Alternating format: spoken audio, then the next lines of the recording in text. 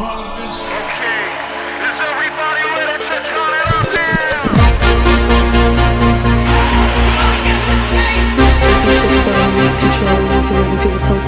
Welcome to the 1994 Oldskool Show.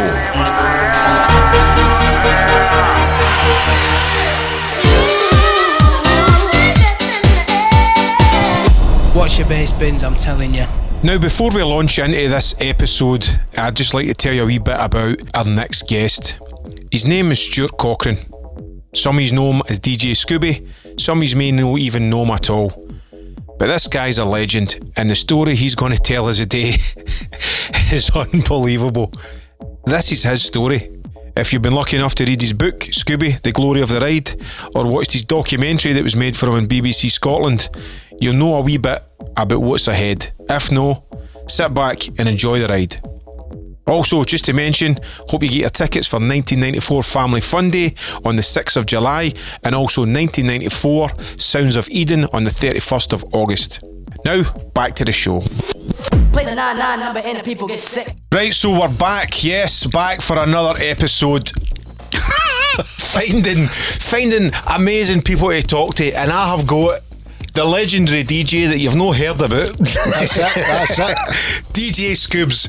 Scoobs, would you like to introduce yourself to the listeners? Alright, hey, You can look at me, you don't need to look at the screen. That's right, yeah.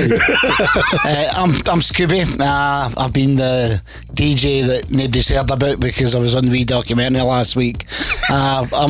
I'm really glad to be here. Aye. And I was just saying before we came in here, normally when we were doing things in music in the past, we'd have brought copious amounts of cannabis, but I brought 2 fruit scones.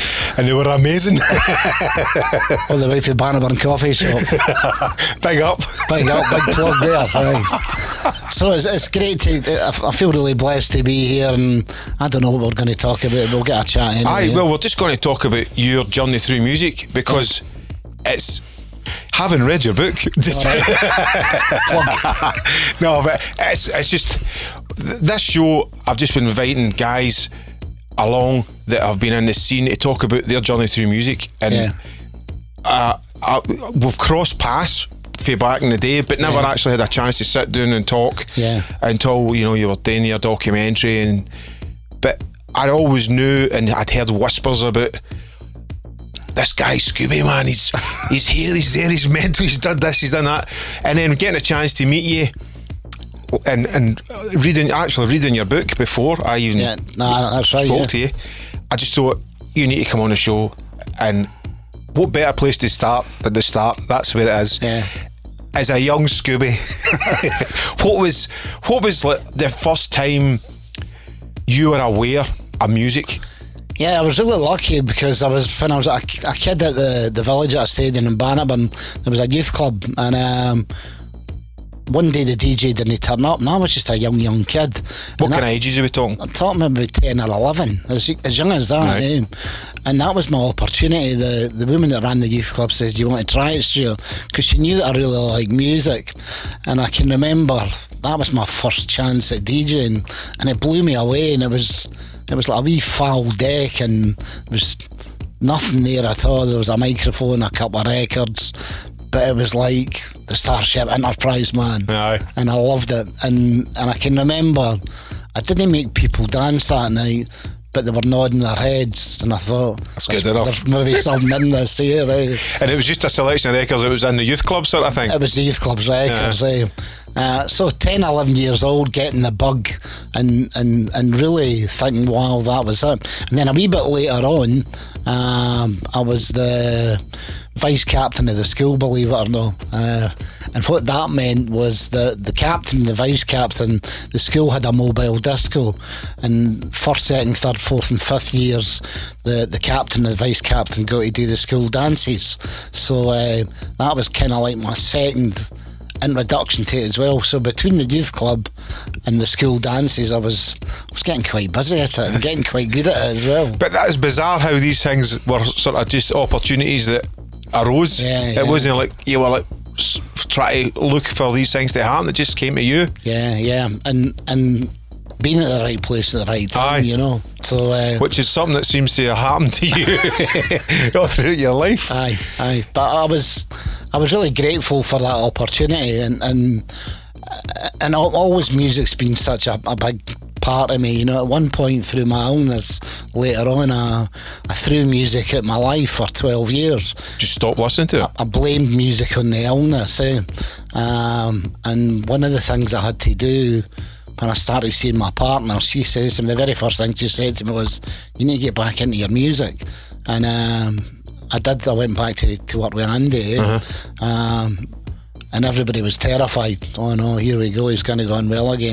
But it was the best thinking that might have been a trigger point or something. Big trigger, But it's always been there for me. Music was there, and I was always kind of. I think that gave me an education early on as to how to do it. You know, I was kind of a wee bit ahead all the time in there, and I loved what I'd done then.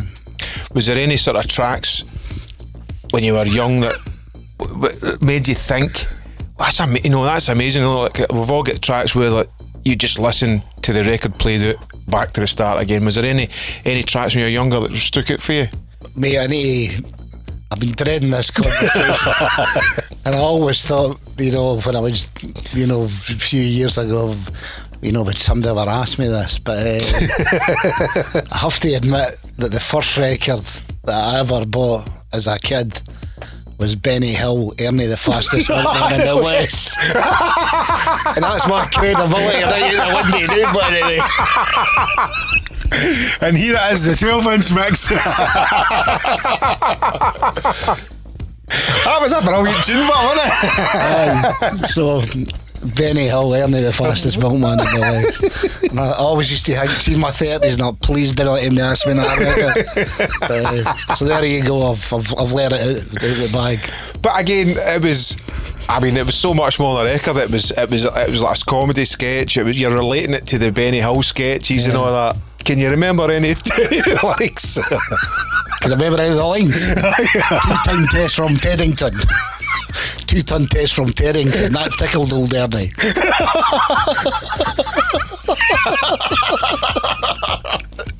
Oh man, mega.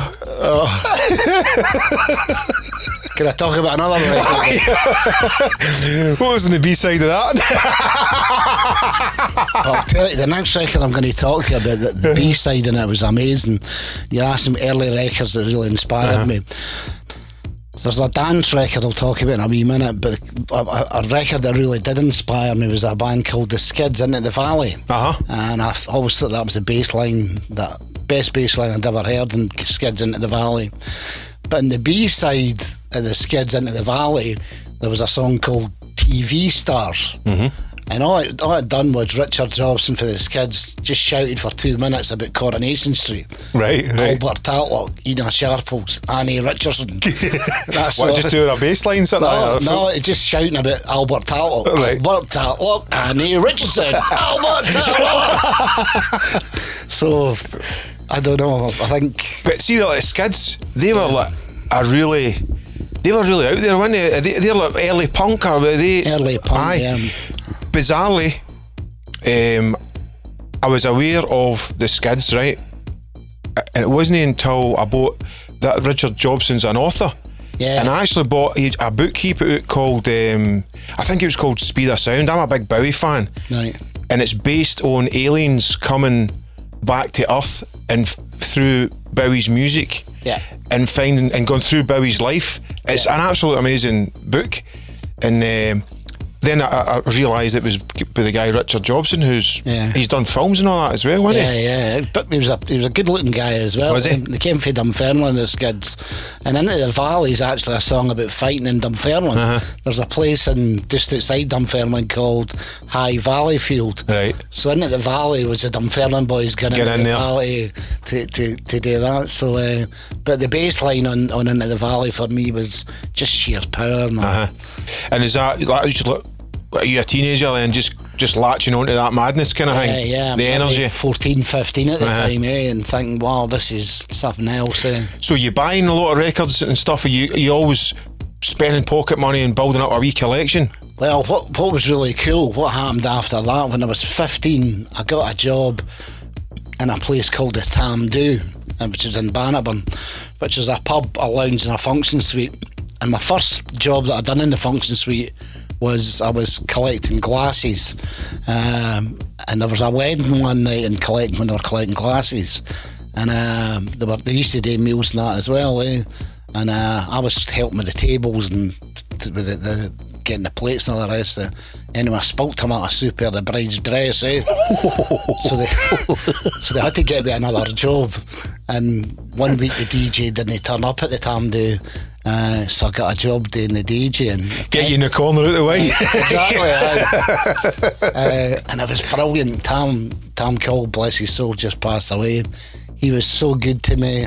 He got all the gears, it was a mobile disco kit, got all that in. I had free rein as to buy whatever records I wanted to buy. A free account with that as well. He bought me a Lindrum, Aye. Boo, boo, boo, Aye. boo. Used to go mental every night with a Lindrum, just for a 15-year-old lad to do all these things. He used to bring me through to the Bungalow Bar in Paisley as well. Wow. To watch live bands. And that He's really took you under his wing, sort of thing. Aye. And then what he did was really cool. He was going to upgrade to the next step. He was putting video in before anybody else had video.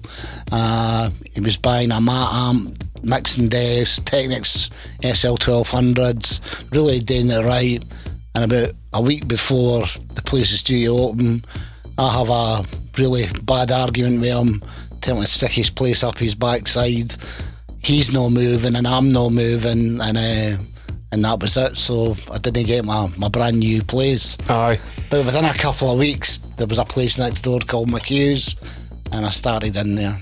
To spite him as well. It was kind of like Celtic and Rangers doing McHugh's. They were civil to each other, but they knew that there was a real rivalry. Aye. But I suppose sometimes that was maybe good because it kept the two of them on the top of their game, always pushing forward to try and be like the best, as in try to get the best DJs, best music, best decor, sound. The Tamdhu was for the kids, right? That was for the kids and the young team. They were listening to early punk, bands like Magazine and the Stranglers and all that kind of stuff as well. And they were listening to that. Where next door, it was a more grown up crowd at McHugh's. Right. They were listening to a bit of jazz funk at the time, some really cool disco, and that's where I got my chance to go into with the grown ups really and see what they were listening and playing. And is that when your kind of love for disco started then, listening to all that? Definitely, yeah. But I mean, we're also talking 80s here as well, weren't we, when disco was just like taking over the world. Yeah. And there were some amazing disco records, things that I've never really been heard of, things, I know the disco movement that's going through and some it's really good and that, but there's some things I'm like, wow, we should be getting these played. It's the, if you kind of think of the full disco era when they were the 12-inch thing was very much alive and they were pumping these things out. There was, if you think a lot of, you probably obviously know these are maybe the ones you're talking about, the records that weren't the commercial successes, but they were just floor fillers, stompers, man. Yeah. It's all they had. They must be like a northern soul movement almost in disco, trying to find those forgotten gems kind of thing. There was a thing. It was a guy called Tony Cochran. Do you know? I know Tony. Tony used to run this thing. It was his cousin or one of his family, and it was called The Best Disco in Town. And it was filmed at STV in Cowcaddens years ago. And Tony used to tour all the clubs and pick the best dancers for each disco and put them on the telly and that. And, right. That's how Tony got one of his first breaks. We doing that. I didn't know that because I credit. I'm going to tell you loads of things. I know. Well, this is what's great about the chat because I always credited Tony for obviously when the dance explosion came in. That's when I was like a teen going out. I later found out that it was him. It was getting all these acts and touring them all across like the clubs that I'd be attending. And you'd be going, "Oh, it was amazing. I seen them and them and them," and you'd trace it back, and it was Tony who brought them to Scotland and then done the circuit with them. But what you don't know about Tony also ran a thing called the Scottish Soul Society. And what he would do, but this is in the 70s when the Northern and that was coming up, the all-nighter was a golden ticket. To get an all-nighter, you could do really well. So Tony would... Is this made on a Northern Soul kind of vibe then? Yeah, the all-nighters? He started with the Northern stuff, and jazz funk as well. He had all-nighters with that. And what he'd do, he'd go to Dundee, for example, and approach the council, and there's no way that the council was going to gain all-night licences to him. But Tony used to go as the Scottish Soul Society. And it sounds very upbeat and, very posh. Very big and grandeur. Exactly. Scottish Soul Society applying for a licence. Not a problem. And he'd done that for years, man. The Scottish Soul Society. And it was just one guy. And I'll tell you another about at that time when the disco and all that was coming out as well. In order to get a late licence, not even an all-night licence. Because pubs and clubs are shutting at early doors, isn't it? Like 12 o'clock, 1 o'clock sometimes. But in order to get a late licence, you had to do food. So you had to do scampi in a basket, or a slice of cheese and a bit of crisp. That was deemed as food. You had to serve food. A finger buffet. So that was part of getting your late night licence as well, eh? That's mad, isn't it? All these wee hoops you had to jump through. Yeah. So have you seen, was you going to some of these all-nighters, or these early soul all-nighters? I didn't go to the Northern stuff. That was in Wigan. They were all going to Wigan at the time, but I was going to, there was a place in Stonehaven called the Commodore Hotel, and I used to go there sometimes. That was a jazz funk thing, and it was brilliant. You would drive up the Aberdeen Road, but back in the day then, it's not the dual carriageway it was then. It's a single track road. You're through all the wee villages and all that. But what would happen was everybody went to Stonehaven, Bathgate, Falkirk, Stirling, Dunfermline, everywhere.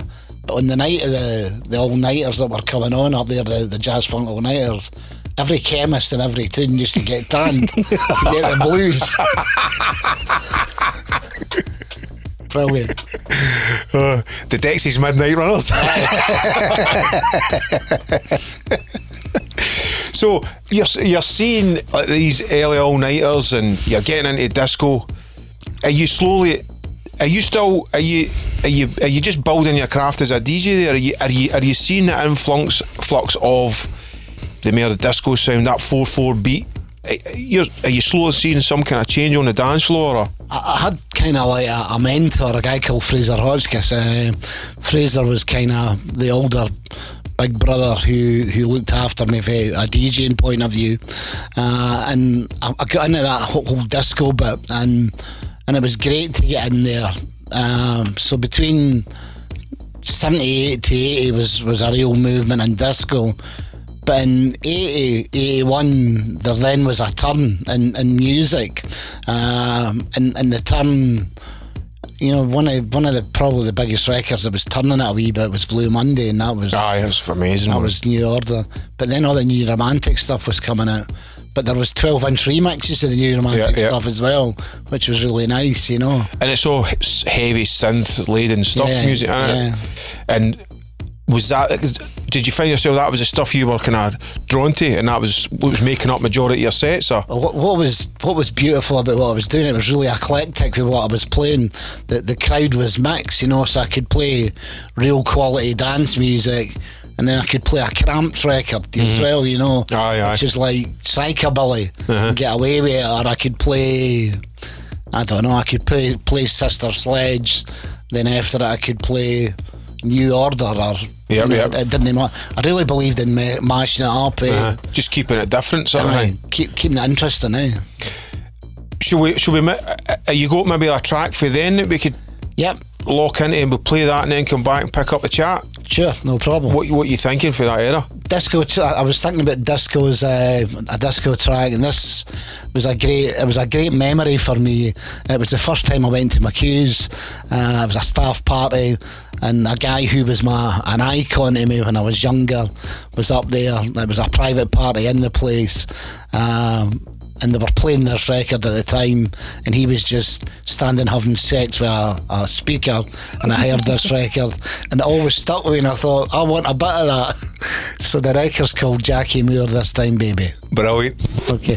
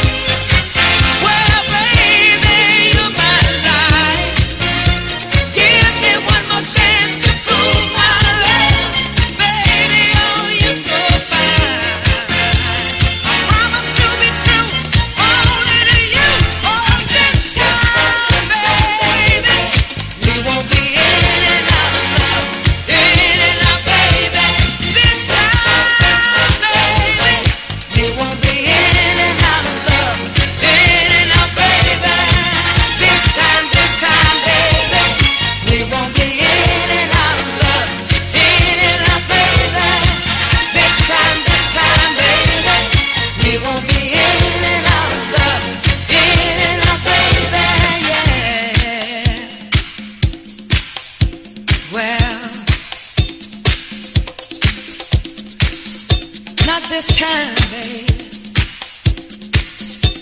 Well, we won't be in and out, up and down, all around. Not this time, babe.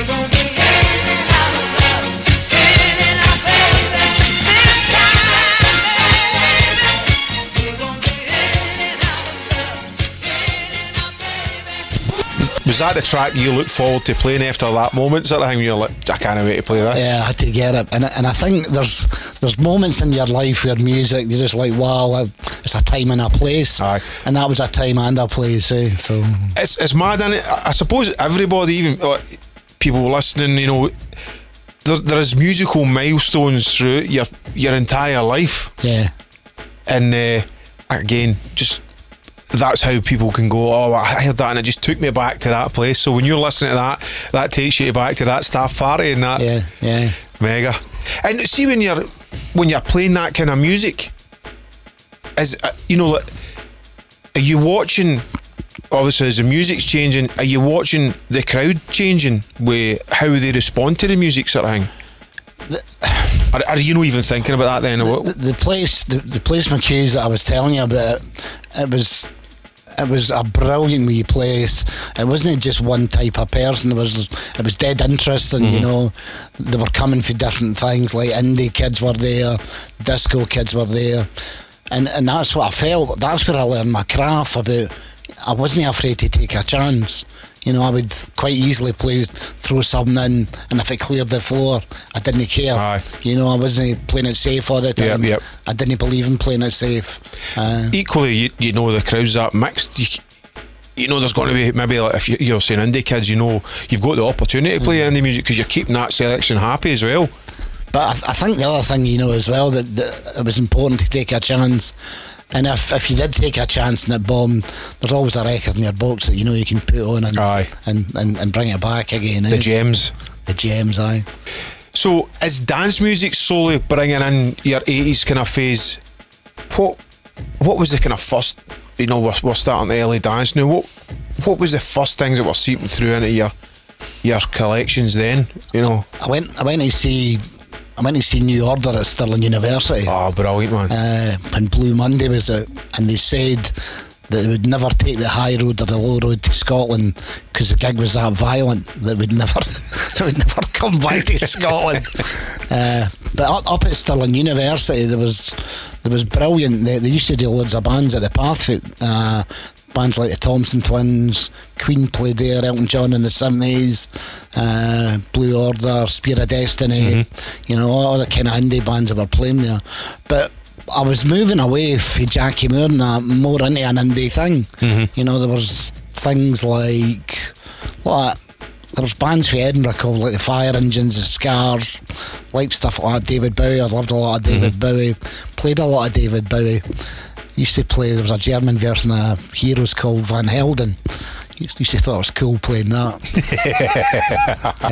But I kind of got into that, Spandau Ballet, and there were 12-inch versions of these electronic things coming out as well. Yeah. So it was great to kind of mix it up a wee bit. Are you learning your trade mixing it? Are you beat mixing by then, or are you still kind of? That's still a wee bit away, But I remember there was a place in Dunfermline called Night Magic, and it was run by a big DJ agency called Bacchus, and Bacchus used to put people all over the world. Being a bit arrogant, I thought, I'm going to go and get a job in Bacchus. So I had to go to London to go for the interview. And I was an interview as a DJ? An interview as a DJ. Wow. And I was in the city centre of London, and so I went there, and when I'm in there, I can't mix. I'm good at talking, but I can mix a wee bit, but I can't. And I lasted about 5 minutes in the interview, and then obviously because I couldn't mix, I didn't get the job. Maybe the only person that could mix at that time was a guy called Shagan in Glasgow in a place called The Warehouse. He was a guy that could do it. But I can remember this was about 5 minutes in the interview, the guy says to him, I'm going to show you something, and it was a record by Hall & Oates called Man Eater, and he took 2 12-inches and quarter cutted it, and I'd never seen that before. It gave the echo effect. I just went, wow, how cool's that, And what year is this? What we're talking about? 82, fucking hell. 82. And that's he's maybe coming for like a hip hop kind of cutney kind of thing, or what? No, is he just went, check this out? Aye, and the other thing that the guy told me a great story about a guy. There was an amazing record. I think I class it as the first trance record that came out. It's a guy called Gino Socio, Dancer, which is a right journey. Put a tune late 70s, and this guy who'd showed me how to do this, he'd been working in the CN Tower in Toronto, and they're a nightclub up in the CN Tower in Toronto, and he was DJing, and when he was DJing, this guy came up to the DJ box, and it was actually Gino Socio, and he says, you're playing my record 2 BPM slower than what it should be.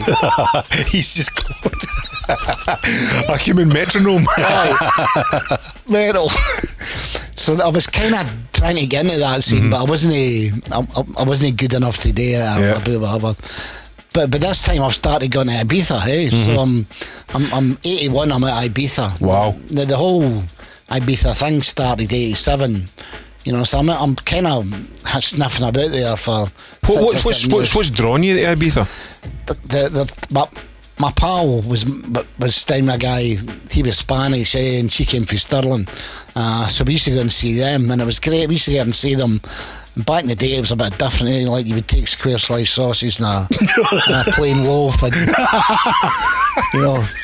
no eating that phone, Mark. HB sausage. You get away with that in your case, man. Couple of years later, there's other stuff you were smuggling in. So we used to go and see them, and it was great. And what I learned quite early on with the whole Balearic thing, I worked here in 84. That was my first year working. 84. Actually DJing? Aye. So 81, 83 I was coming and going. 84, first year working. Was that back here in Scotland, the place would open at 9 and shut at 1. But there, it would be 9 o'clock, and it was open till 5 in the morning. And there wasn't any record shops, so you couldn't buy records. What I used to do, I would go with a box of records and sell my records, and that would pay for my holiday. Wow. So they were waiting for me to come with records. But did you have the ones that you were keeping for you to play? Of course I did. And then you had your doublers or whatever? Aye, of course I did. I kept the gidgins. Brilliant. So so the selling the records paid for like your holiday, and then was you getting also like a wee wage for DJing and all that as well? I was working in a bar, So you're going to for like, is there seasons then, or seasons? Complete seasons. But what I was trying to explain to you was, so it's between 9 and 1 in Scotland what they were doing, but you were opening up at 7, 8 o'clock at night, and Stein opened till 4 and 5 in the morning. So you had to, not having a record shop to buy records, you had to play things like Pink Floyd, which was 11 minutes long, or Dire Straits, Money for None, or you know, just huge long tracks, Richie Havens or be whatever, because there was so much time to fill in.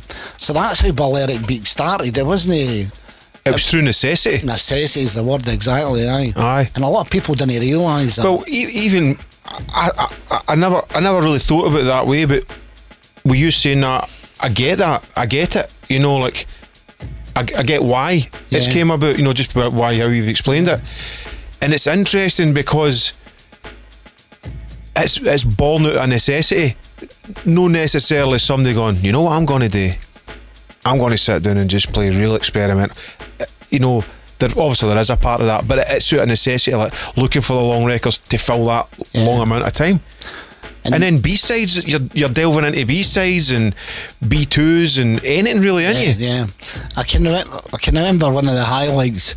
87 was Adamski was and I'm Amnesia in 87 with Alfredo, and I mind being there that summer, and I can mind being there enjoying myself, let's say. Partied out, aye.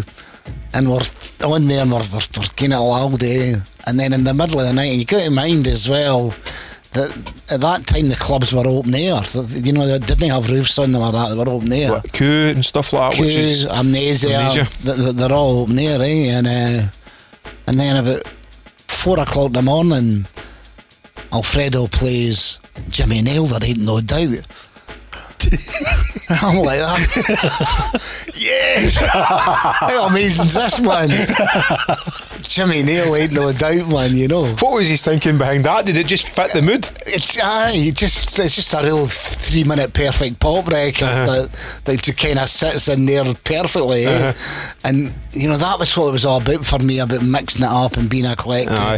But that, you know, like, if you are, you know, just enjoying the night, you know, like, you know, I'm sure drugs are a part of it, you know, alcohol's a part of it, just that everything is a part of that night.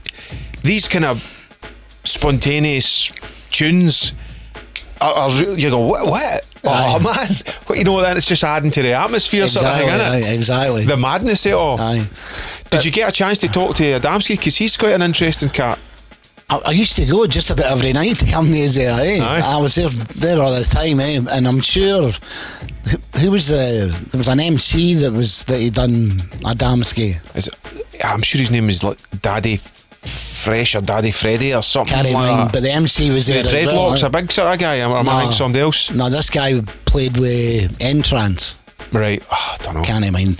Played with Entrance later on, but But I mean, it was amazing just to be there at that time and do that. But they whole Balearic years for me, you know, like through the 80s to 87 was brilliant. I would go there in the summer, come back in the winter and do things here in the winter and go back in the summer again. You're bringing that Balearic feel back to Scotland. Yeah. And again, here's the thing where I always kind of, I think's mad, you know, Oakenfold and Danny Ramplin and who these guys, was it Nicky? Can I tell you? They all get credited for spreading the Balearic beat, right? But it's only because they were in London and access to the Face and all these magazines and media hype, whereas Europe, Scotland doing this years before these guys had even been to Ibiza. I'm going to tell you a story, and this is, 2 people have told me this is true as well, and I'm pretty sure I'm saying it as well. Oakenfold, Ramplin, Nicky Holloway, who was on? Can't mind. 3 or 4 of them went. There was a bar in the West End in San Antonio called the Project Bar. Scottish guys, Jamie and Kenny, used to run it. But at that time I was working in a place called the Star Club. Star Club's now Eden. It's called Eden now in San Antonio. And I was working the Star DJing, a couple of thousand folk a night quite easily in there. You're playing all night? I'm playing all night. I'm the main guy. There's another wee guy called Alfredo. Albert was his name. And he could only talk 3 words in English. De boom de ba, de boom de ba. The funky music go de boom de ba. Didn't want nothing. Anyway, so the night they went to Amnesia and met with the love and got the experience, they were in the Star Club first before they got right on one matey, and they saw what was in the Star Club, and then they went to Amnesia. Wow. And that's the story. That's true. Aye. I was DJing that night. Well, I mean, they weren't even DJing on the island. No, They're I know. come out as a holiday makers. And you've been DJing in the island years before them. Yeah, I know. That's amazing, man, isn't it? You know, when you start piecing things together. You know, I just think, like what we spoke about when we're doing the interview, I think it's all the satellite towns that make the city what it is, you know. Like, everybody will go, oh, Glasgow and Edinburgh, but no, you know, there's much more. Everything, you know, all the towns run about. Same way down in London, it's not all about London, it's about all the wee towns run about that make it up. Yeah. You know, because you're out there doing the exploring, doing the groundwork. Yeah. And then just some big guy from London comes out, oh yeah mate, I'll have some of that, and then they've invented it. Aye. It's mental, man. That's mad. That is mad. So, getting back to Scotland, and you've just took that Balearic vibe, and that's coming in, and you're mixing it. What makes you think about doing like your all-nighters, and I mean, what's led to that? I was kind of, what was happening at the time, so the first thing I done was I helped open up a nightclub in Stirling called Rainbow Rocks, which is now Dusk. It was me to put that together. And then what I was doing, I was coming in the winter, going back to summer, coming in the winter. 85 was Rainbow Rocks. 87 was Foo Bar. Help with the Foo Bar. Did you help get the Foo Bar up and running? I ran a thing called Amnesia in the Foo Bar, and it was rocking, man. Really. When's It this? was Is this on point. before the rave scene's kicked off in Scotland? Aye, definitely, aye. Before any of that, you know, and it was Balearic beat. I came back for Amnesia that year, called it Amnesia, playing incredible records. Came back with a box of records that were really strong and nobody could get a hold of, and it was amazing. 88. I ran a restaurant, but I was doing some stuff with Tony at the time. Tony Cochrane? Aye, doing wee bits and bobs. 88, I brought Tim Westwood up. 89, I ran Fat Sam's in Dundee. Then 1990, I worked at the tunnel for a wee while. And then I kind of realised, you know, I need to do this myself. Everybody else is making money bar me. And that's how Love at the Plaza started. How did you come about getting the Plaza as a venue? Why did you think Glasgow was a place to do it? Is it just because you've been spending more time clubbing there or playing DJing? All my life I'd spent in Glasgow. I always went to Glasgow. I had a flat in Glasgow in Heinland. I always went to Glasgow all my life for a young kid. I never went to Edinburgh. And I could mind going to Edinburgh one night for a night out, and a guy says to me, "Hey pal, was that a Ouija shirt you're wearing?" What's a Ouija shirt? A Glaswegian shirt. Aye, but what is it? What does that look like? It's a bit loud, man. It was like a loud shirt. But, so it was always Glasgow for me. And Love actually started at the Plaza. Love started at Joe Paparazzi's, and it kind of. If I'd went, where was that? Scoobs, near the garage. Right. Up near Socky Hall Street, sort of way. Socky Hall Street, aye. And the opening night at Joe Paparazzi's, everything was on point, the whole thing. But the sound system broke down and it ruined the whole night.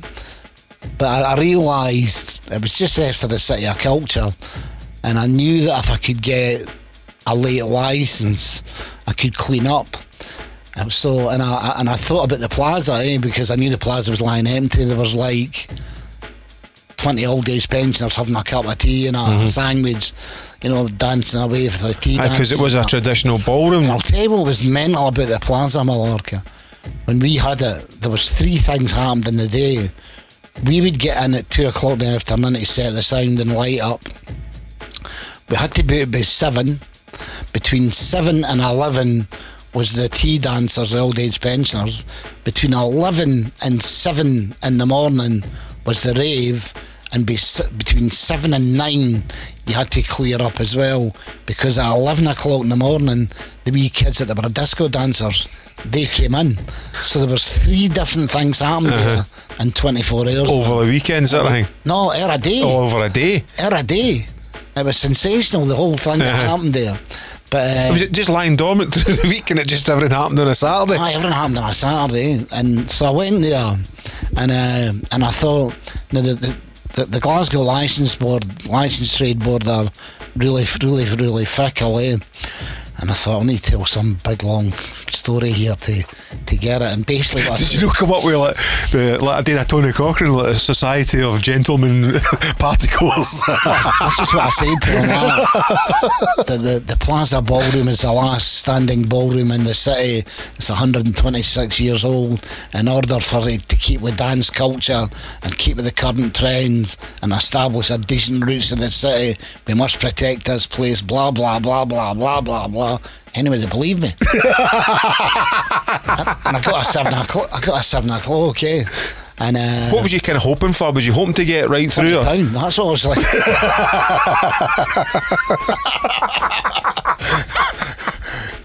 That's what. But so we got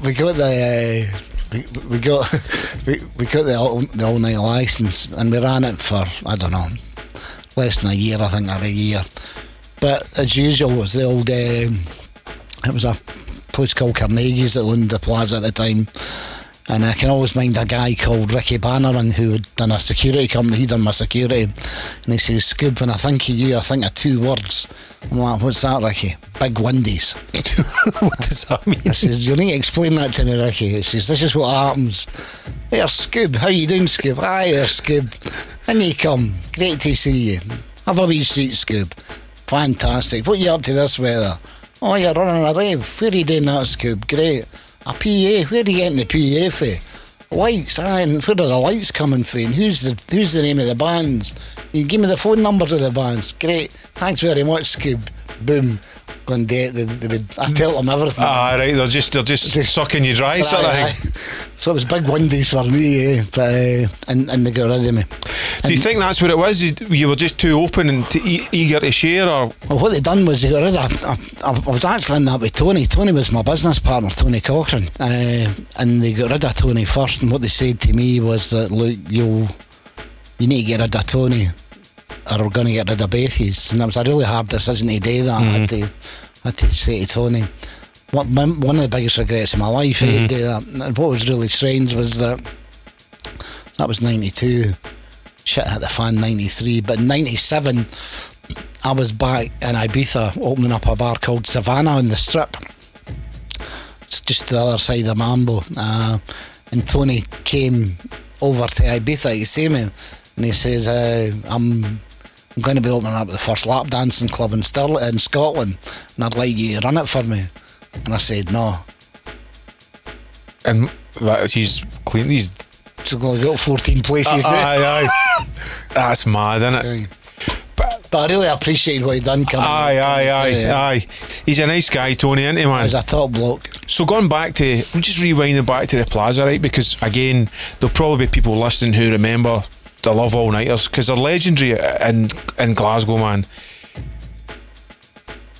What was, I mean, my memories of the ballroom, they didn't have a fountain in the middle of the dance floor as well. They did, yeah. Aye. They sure did. Because I just remember, I actually had to think there, I might imagine this, but they did the fountain.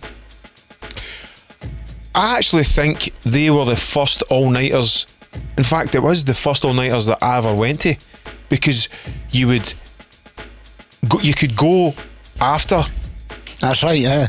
Which was, I mean, it was just a new concept, because nightclubs and stuff were still closing at 1, 2 o'clock. Yeah, and you could go after and it. then you could go, and that's, and I don't even know how I remember the love. That's just the iconic sort of the banners and stuff like that, the flyers. Yeah.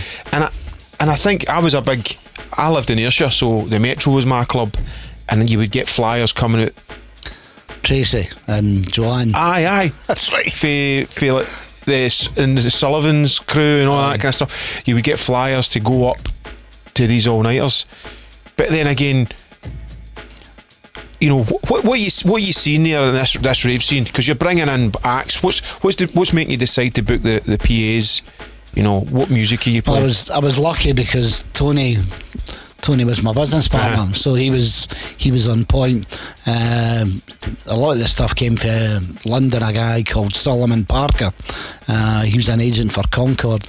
Solomon Parker's mega now, and I actually made a record with Solomon. He had a record label as well. So, we were on point with what we were bringing up. Like, I can mind things like having KWS, and they went to. Had them on the Saturday and they were at number 1 on the Sunday. They don't shoot their video there or something like that? They did. Aye. I can mind another thing. This was near the Plaza. I can mind booking the Prodigy, and they had them on the Saturday and they went to number 1 on Charlie on the Sunday. Brilliant. You know, and that was at Network in Paisley. I can mind that. Aye. You know, so it was always great to. Tony had his finger in the button. Yep. So did Solomon. They were really good. So you're promoting and DJing with all these events kind of thing. Aye. I mean, it's a lot of work. A lot of, you know, like I've had wee tasters of it. You know, when you're promoting an event and then you're DJing later on, but you're dealing with the sound, the light, the artists. You're also maybe like telling Tony, like, that's a big record for me. What about getting these guys up? Is all that, you know? It's like it's multifaceted. It's not just a cut. There's a lot of thinking. There's a lot of pressure there. Yep. How are you dealing with all that kind of stuff? I just You laugh first. We copious amounts of cannabis used to kind of help. You know, we used to smoke a lot of hash at the time, and quite a lot of time I'd just say it's cool, man. Aye. Go with the flow. See what happens. Did you? I mean, that's the thing as well, right? You've done your all-nighter. You've probably done a 24-hour shift. Aye, the party easily. doesn't stop there, didn't it? No, because that's when you let go on it and you have the party. Aye. Once celebrating the success, a great night. Aye. I can always mind, brought up they're called Loved Up, came from Manchester. Aye. They brought them up a few times, and they were playing at Circa one night. I'll tell you what was great as well. I went to DJ for Loved Up one night in Manchester, and they had a club. It was on a Friday night, and the club was called Hell, and the posters where the city just said "Go to Hell." So it was brilliant. But you know, the minute they'd finished their fee, they just got their money, carry it in drugs. You know, let's go somewhere. Didn't know anybody. They just spent their whole dough and all that. You know, and that's the way it was back then. I just sorry, that's my phone. I need to remember to switch my phone off. Is there other sort of bands, artists, DJs that you brought up that kind of stick out for you at that time? See, I'm gonna.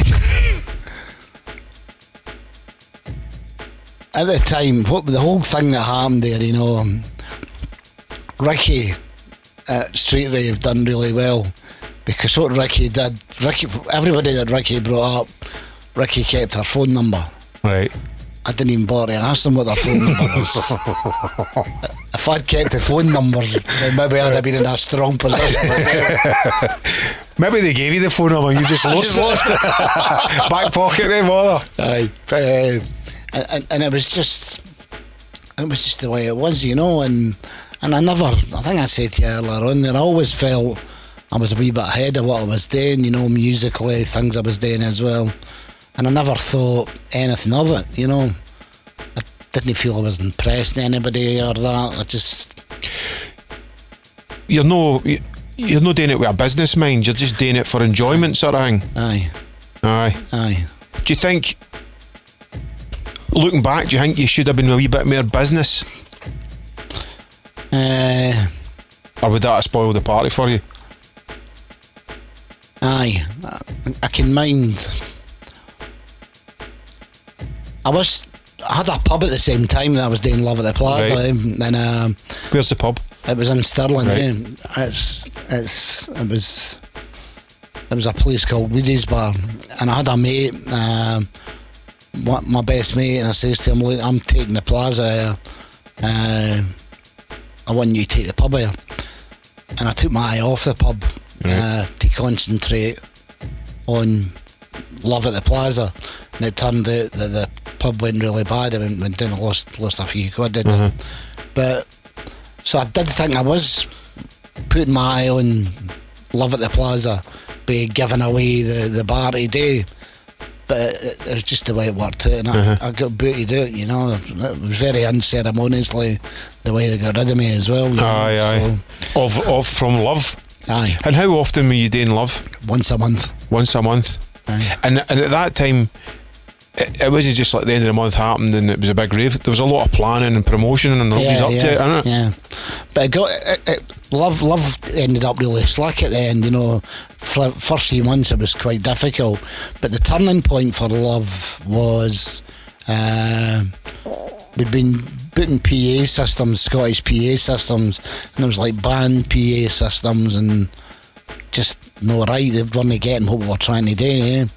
And then I think it was the third month we'd booked a PA system for Manchester called Oz PA, and they were used by the Happy Mondays. And I can always remember it's the first time I'd ever seen a sound check with white noise. You know, the guy's going about, wow, what's happening there? I'd never seen that before. But that PA, it was a 30k rig, eh, and that blew the Plaza's was away, you know, and that was a turning point, having that great sound rig in there. So it was great after that. Eh? You've mentioned a couple, but is there any specific nights that were amazing for you? You know, what big tracks remind you of your Plaza days? I can mind. There was what I used to love. Obviously, you had Bobby playing. Aye, I had a Bobby. I know, unbelievable. I had one of the favourite parts of the Plaza for me would maybe be about 4 o'clock, where the thing was set up, and I would get a chance. I always used to pick up a bag. Sorry. AM, PM, what way? 8 PM. Right, okay. This is after the sound checking. I would pick up a bag of records at 23rd. They always kept records for me. So you get your bag. When you got your bag, you felt $1 million. Who's your man for keeping your bag aside? Davendale. Who? Davendale. Right, Colin. Aye. So I would get my bag, and I got my bag, and I'm going through it all, and there's a white label, and I sticks this thing on, and right away I'm like, oh, wow, this is for the night, this is going to be a belter. And I played it, and there was a thing called Transformer 2 Pacific Symphony. Oh, amazing. But it was a DJ Rishi mix, which is like, that's a really good mix. It was da da da da da da. Yep. So it's the DJ Rishi remix. Oh, this is definitely for the night, eh? And anyway, in comes for that the band that are going to play the night, and it was Praga Khan. And they're introducing me to the band. This is Praga Khan, blah blah blah. I'm like, listen, mate, hang on the new. You need to hear this. This is going to rock this place. and I put on Transformer 2 Pacific Symphony, and Patrick for Praga Khan says that's me. Is that who that is? Aye. I never knew that. Neither did I. Fucking hell, man. Oh, neither did I, eh? Wow. Aye. Fucking hell. I've tried to book him, and he's really hard to get hold of, man. He's away on his own journey doing his Rock King and everything. Aye. Well, that's it. Wow. I always thought it was like an Italian dude or something like that. No, the remix is an Italian dude, but that was who that came from. So is Transformer 2 Praga Khan? Or is he the DJ Patrick Praga Khan. Aye. Is he DJ Risi? Or is DJ Risi was a remix? So that would be like Mark and his new record, and it's a Scooby remix. Right, okay. Yeah. Wow. I fucking never knew that, man. So that was a big tune for you then? Aye, and the other one that minds, the other one that used to, the other memory for me too was Love was banging, you know, it was banging hard time, man, eh? And I always used to go in the last half hour, I used to like doing it, the last half hour. What attracted you to it? Because a lot of people would, like, the start of a night, the warm-up, if it's done right, is super important to a night. Exactly. And also, the last hour is a very important part of the night. And a lot of DJs will shy away from either, because it takes somebody who knows what they're doing to fucking do it. When it's busy, it's easy. For me, the bit I used to love all the time was the warm-up I loved the warm up. 30 people in, 9 are dancing, 7 are shaking their heads. That done it for me. That, I can mind that there was. I got a job in the Boulevard in Clydebank, and when I was there. So when you start your DJing in a new place, you get your box right and sorted out. And I took this record with me. It was called Pauline Taylor, Constantly Waiting. Sorry, I missed you. Right. And it was the Epic mix that I took, the 12-inch big long one. What a tune this is. And I took it and I played it in the first night of my Boulevard that I was there. I swear to God, mate, I got booed off. I got booed off, but there's like a 30-second pause. Yeah. Anyway, 6 months, every Saturday, Pauline Taylor, Pauline Taylor, Pauline Taylor. The last night that the Boulevard shut down, it's like 9 years after Pauline Taylor was getting played, what was still getting played in it? Pauline Taylor. Because I stuck with it. Anyway, what I was going to say You need was, that fearlessness, but don't you? Aye, you've got to do it. But the other great memory what I had about Love at the Plaza was doing the last half hour, and it was hardcore all night, and they were really banging. And I can mind one night I went on, and the first record I played was Luther Vandross and Janet Jackson, The Best Things in Life Are Free. And it was just so refreshing to hear that. The place just blew up in front of my eyes, man, you know, and it was like, wow, check that out. Amazing.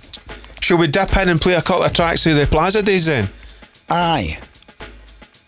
What are you thinking? I hadn't thought about that, but I'll... What about Transformer 2, the DJ Rishi remix? Yep, definitely. Aye. Any other bad boys?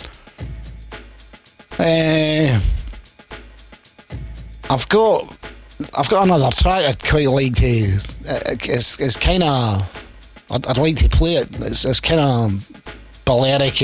Aye, sorry, so what we play a kind of a Balearic track, and then after that we'll play the Transformers 2. Right. What's the Balearic one? Because that's such an important part. Right, well you'll only find this in YouTube, and it was sorry. It's called Sacred Spirit, it's called Legend, and it's by a DJ called PP, who was the DJ at Pacha for years and years, but it's such a hard record to find. The only one I think you'll hear it on is YouTube. Right, we'll try it's absolutely potty. Is it mad? Mental. Look forward to hearing it. You'll love it.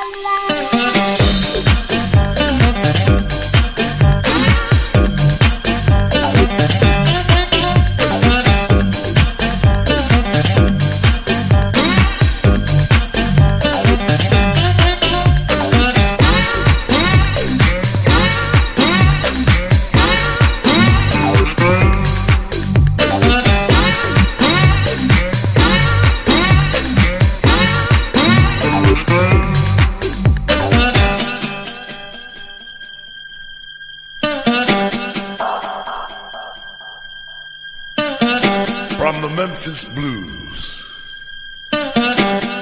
Little Milton Campo, Jimmy Rogers, Joe Louis Walker, R.L. Burnside.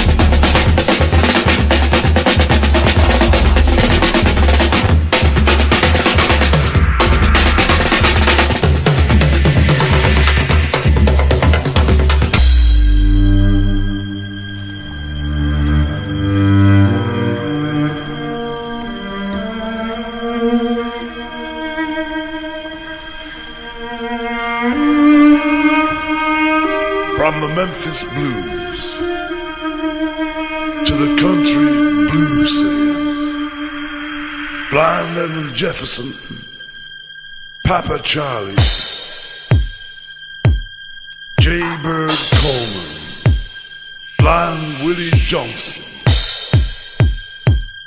Peg Leg Howe,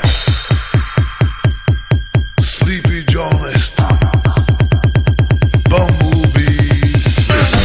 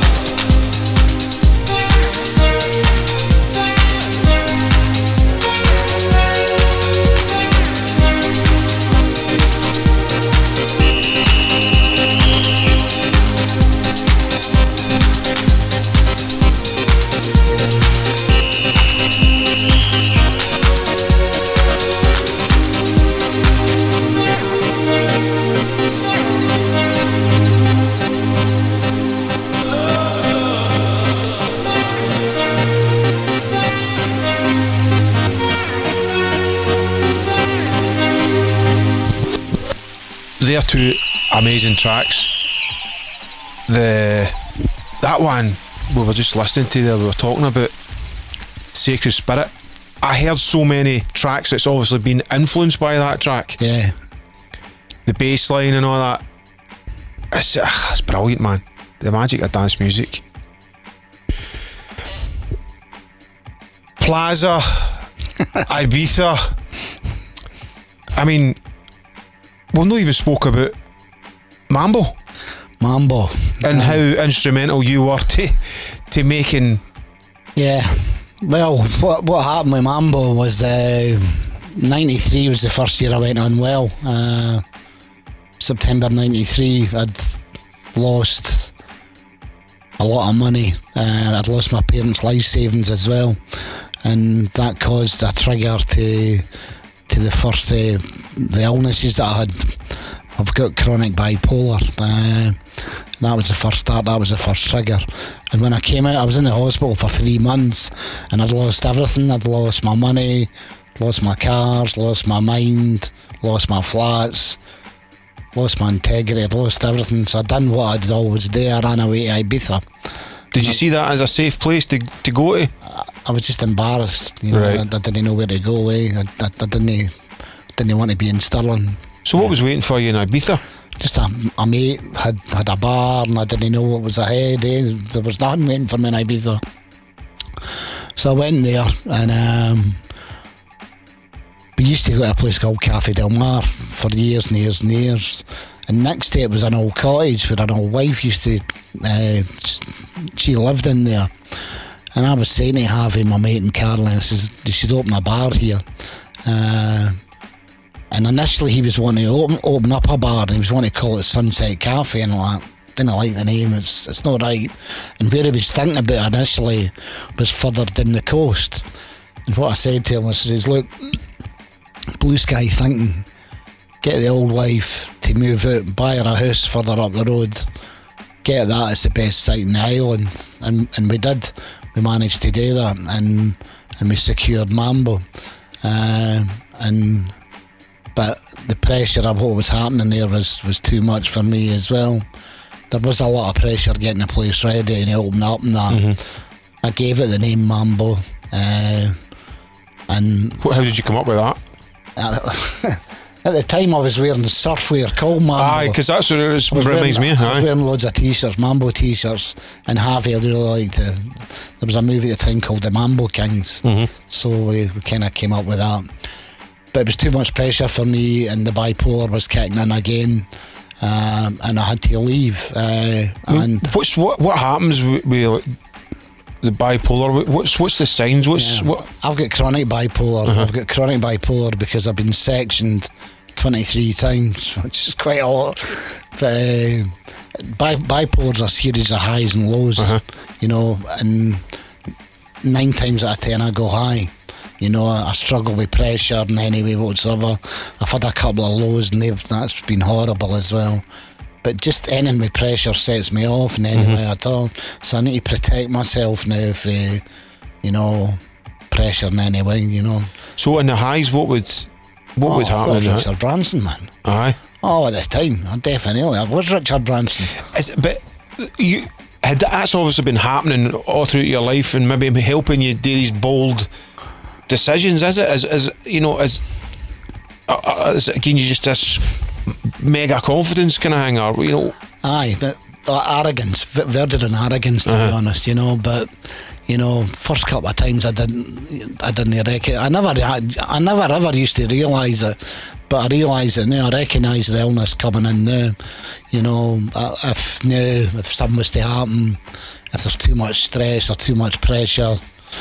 You know, there's some triggers for me. One of the triggers is smoking cigarettes, believe it or not. Another one's less than 6 hours sleep. So if any of these things happen to me, I know that I'm gone unwell again, and I need to self-medicate and sort myself out. Yeah. But at the time, I used to thrive on the highs, to be honest. And tell us about some, because again, I've read your book, and if anybody's listening, I have to say, dig out your book and get a read, because there was bits that I was laughing at it where I shouldn't have been laughing, but you put it in a way you can't help, you know. But then you kind of go. You obviously you're explaining the downsides as well. You know what I mean? Oh, a couple of things I can tell you about. I'm just off the cuff of my head. I mean, I was on the phone to the Samaritans for 40 minutes, and the boy told me to hang up. I'm sorry for laughing. He did. What did you say to him? I did hang up. I can mind. They weren't ready for you, man. No, I can. What else can I tell you? There was a point. I was in a bar. I used to have this suit, right? And this is like before everybody was kind of wearing it, right? I had a Burberry suit, I had Burberry trousers and a Burberry waistcoat and a Burberry duffel coat. And see, when the suit came on, everybody knew I wasn't well, eh? The suit's on, that's him, he's on the rampage again. Doors are shut and shutters are getting down. That was all they knew. Police scanners on here where he was and all the rest of it. And I was in a pub, I was cracking up one day about, I can't mind if this is right or not, about there was VAT on milk or something, and I'm in a bar and I'd order a pint of milk, and they charged £2.40 for this pint of milk, and they were VATing it, and I'm cracking up. How's kids meant to grow up with their charging VAT? And they came away and took me away in a police van. Is that right? Took me away, it was that bad. Took me away in a police van. What, is somebody kind of reporting you, or is it friends are going, look, he's away again? Reported, aye. They took me to the hospital. There's 2 hospitals. One's like a really nice puppy farm, and one's like cold, I'd say, which is really hard. Took me to the puppy farm, opened up the back door of the van, had one look at me, taking me cold. Must have been like slaving in my mouth and all that, you know. But aye, so I can look back then and laugh, you know. Mm-hmm. Other things. But at the time when it's happening, you're not even. No. One of the other things that which they use, you get your section papers, eh? And the first thing that they write on it when you're not well, when they always used to write with mine, was pressurised speech. Because I'm like, yeah. Right. Doug talking away to them all the time, and I always used to say pressurised speech, eh? But and then because you used to get too much ideas and you're just firing them out. Aye. So the last time I went no well, I had this thing in my head about the Masons. You know, I'm cracking up about the Masons and no happy. I was in a pub. It was quite like a Masonic pub and that. So I went out the next day, and part of Masonry, what they talk about is slippers. Slippers is a thing that they talk about in Masonry. So I went away and I bought a pair of slippers, and then the next day I was in the hospital, and I was in the hospital for 3 months. Jesus. And what's terrible when you're in the hospital, you've got to, when you come out of the hospital, your house is like what it was like when you left 3 months ago. Uh-huh. It's a tip. You know, it's just exactly how you left it 3 months ago. Anyway, I came out the hospital, went back to the flat. It's an absolute tip. And I'm in the flat, and I opened up the fridge, and in the fridge was the slippers. But what I'd realised was it was too hot for me to handle that night, the slippers, so I left them in the fridge. Oh man. So, but you can laugh about it, eh? I mean, see, like, that when you're, you know, when you're sectioned and you're in these places, when do they deem you fit to leave? Do you know yourself, or are you waiting for somebody to go, you're all right now, mate, we'll let you go? Or you get a thing once a week called the Cardex, and that's when you see the psychiatrist and you're trying your damnedest to be good, you know, to get out there. And then one time I was in 10 months out a year. Jesus. 10 months. Lost all my teeth and everything. It was horrible, eh? But how did you lose your teeth? Just, I don't know.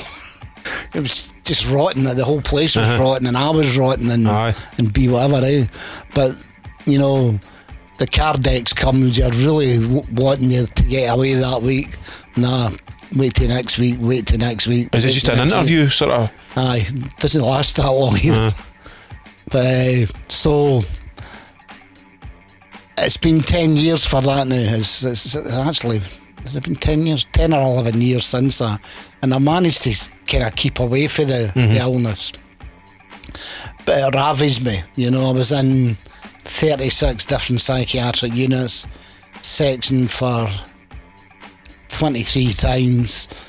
I was locked up for 1,286 days. Wow. Which is 3 years, 6 months and a week, you know. That you've missed. Time in a day. I know. How are you filling your days? Yeah. No, but when you were when you were locked, what is a day? Fag room. So happens in the fag room. Aye. All goes down in the fag room. Fuck. All goes down in the fag room. But is it? I don't know. I mean, what? I can't even get my head around it. You know. What they do. I'm seeing One Flew Over the Cuckoo's Nest. That's potty. This story's in the book. I'll share this story. I don't know if you mind this story. What they do is it's about trust at the start, and the first thing they do is that they give you 15 minutes unaccompanied time to see if you're responsible enough to go out and come back in 15 minutes. So I got my 15 minutes unaccompanied time, and when I was going to my wee walk, I passed a post office. And when I passed the post office, there was a sign in the post office one day saying post office loans. And I'm like, unemployed, eh? I'm in there for a loan, eh? So I guess an application form. And this is mental. This is like 15 years before it happened. I tell them I was an author and I was going to write a book. But that was 15 years down the road, eh? I just wrote this to fill it up, and I applied for $4,000 to get a loan. Anyway, they gave me the money, gave me $4,000, and when I got the money, it was Christmas time, and I got £100 notes, and I went to know the old woman in the village and put £100 notes through all the old age pensioners through their doors. I thought I was Robin Hood, man. Brilliant. And then it came, they were looking for the money, and I was still in the ward, and they came to me for the money. Now the post office, bank loans, it's not the post office, it's the Bank of Ireland, right? Which for whatever anyway. And they came to me for the money, and they couldn't get the money, so the psychiatrist wrote back to the post office saying, you must have been barking mad to give this man the money in the first place. You'll need to write it off. And they did, so I gave all the old women the money. Brilliant. But what happened, the great part what happened at the end of it, but a year and a half after, it was really cold, and I was taking the dog for a walk. I was going up a park, and I put an old coat and I never had on it. I went into the pocket, £1,500. Right in the hands to buy a Rickenbacker.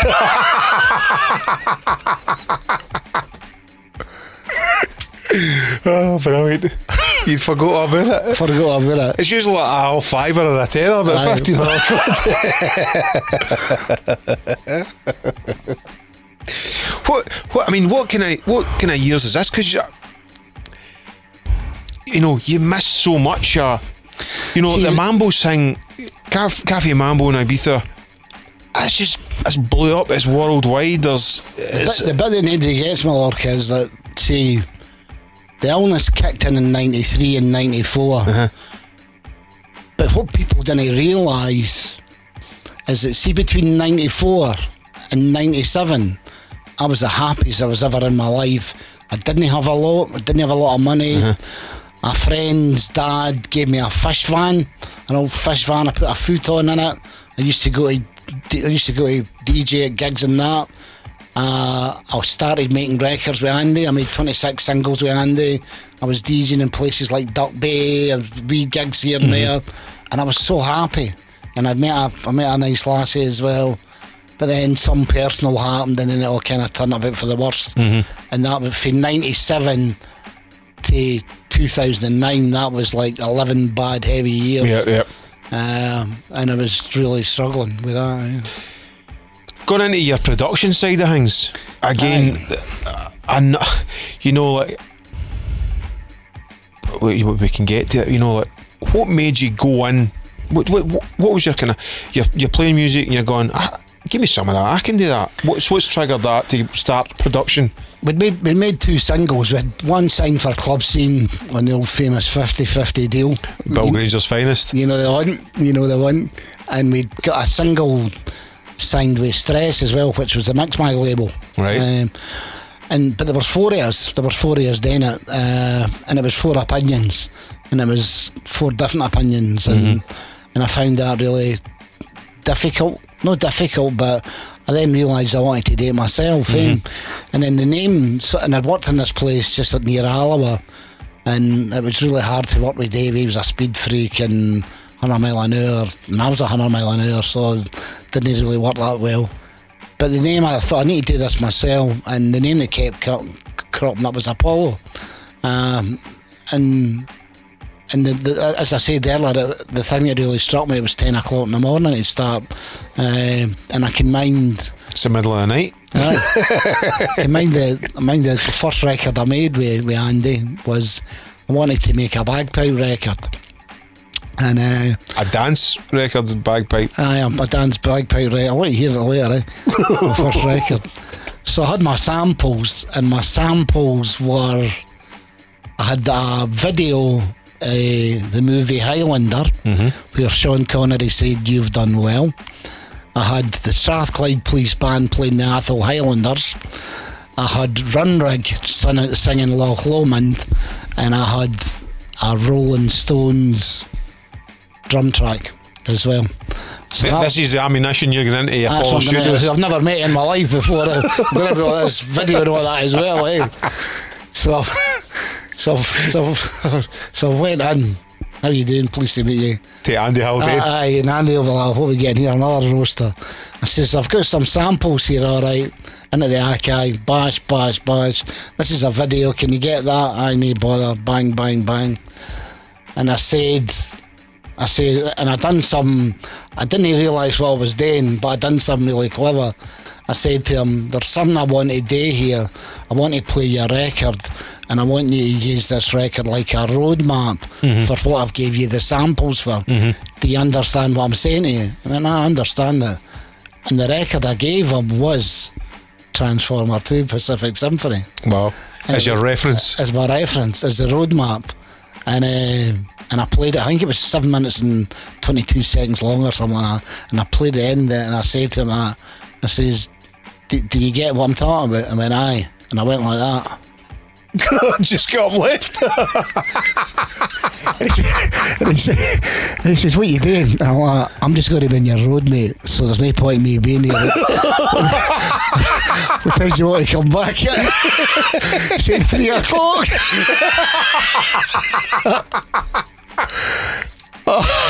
So how did you spend the rest of your day in the boozer? I went to Rampage, done a bit of shopping, bit of lunch, and I swear to God, it was the one and only time ever in my life. See, when he played it back to me for the first time, the hairs went like that in the back of my neck, and I'm like, hey, I've found something here, you know. And that's how, I'm not saying it was always like that with Andy, but I understood sitting there Andy all the time, wasn't he? I could get more out of Andy. The other thing I noticed, the other thing that I realised in the studio as well was that there was 2 sounds. If you wanted a mainstream pop record, go to Andy. If you wanted something interesting, go to Callum. You know? Aye. So I always used that quite a lot. Aye, there were 2 different sides of the coin in there, and that worked well for them at the studio, didn't it? Yeah. So that's how I done it. Brilliant. So 26 tracks with Andy. It's now 36, eh? 36, wow, that's brilliant, man. And obviously the big one that, again, I'm sure a lot of people know about it now through the BBC documentary that was out last week, and certainly even like my friends who watched it. Now, again, if you've not seen it, check it out. It's on the BBC iPlayer, isn't it? Yep. And it's Scoobs and the Rave Years. Yep. And it's 30 minutes that you don't want to end, basically tracking your sort of journey. And the bit that a lot of folk were even messaging me going, I had no idea about, you know, that Dario G hanging like that. So if you want to just, you know, talk about that and how all that came about. I call it the Dario scenario. The Dario scenario. The Dario scenario. So we've been doing some. Andy and I have been doing some remix work for a German company called ZYX. We'd done Ramirez, Habalando, and we'd done loads of things like that. I had a wee bit of time, couple of hours left before I had to get my train, and I thought, let's just play a bit with it. And I had two ideas at the Dream Academy, and I don't know why in 1985 when I played the Dream Academy, I didn't know what an a cappella was back then. I just knew there was a wee interesting bit in that record when I played it. And the other thing that I'd remembered as well was there was a TV cop show called Hill Street Blues, and the piano was how the Hill Street Blues started. Yep. So I thought, Hill Street Blues and Dream Academy, let's see what we get. And we done it, and there was none. Do you take notes? Let's see all these. They're pretty outlandish, right? When you're just flinging these mad ideas about. No, how are they just sticking in your mind? No, I had two darts. Right. That were kind of like master darts that had snippets of everything, and they things were on the darts. Right.